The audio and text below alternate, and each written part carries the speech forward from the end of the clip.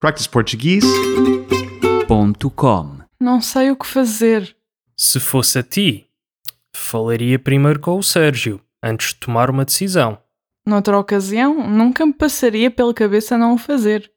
Mas isto é muito importante para mim. Eu sei que é uma oportunidade única, mas não gostarias de saber caso fosse ele a receber um convite para trabalhar noutro país. Claro, matava-o se ele não me dissesse nada. Então, Mas ele nunca apoiaria a minha ida para fora. não sabes isso enquanto não falares com ele. Não digo para tomarem a decisão em conjunto, mas pelo menos devias informá-lo. Tu farias isso? Claro que sim, é o mínimo.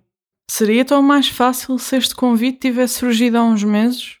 Tens de pensar bem no que está em jogo, mas não te podes esquecer da importância que isto teria para a tua carreira.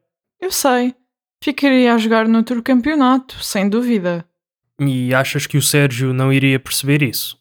Acho que sim, mas... Fala com ele. Quem sabe se ele não vai contigo? não haveria nada que me deixasse mais feliz. Então fala com ele. Vou fazer isso. Não posso tomar uma decisão sem falar com ele primeiro. Pois não. Independentemente da decisão que tomares, tens de falar com ele primeiro. Por que é que tens sempre razão? É um dom. practiceportuguese.com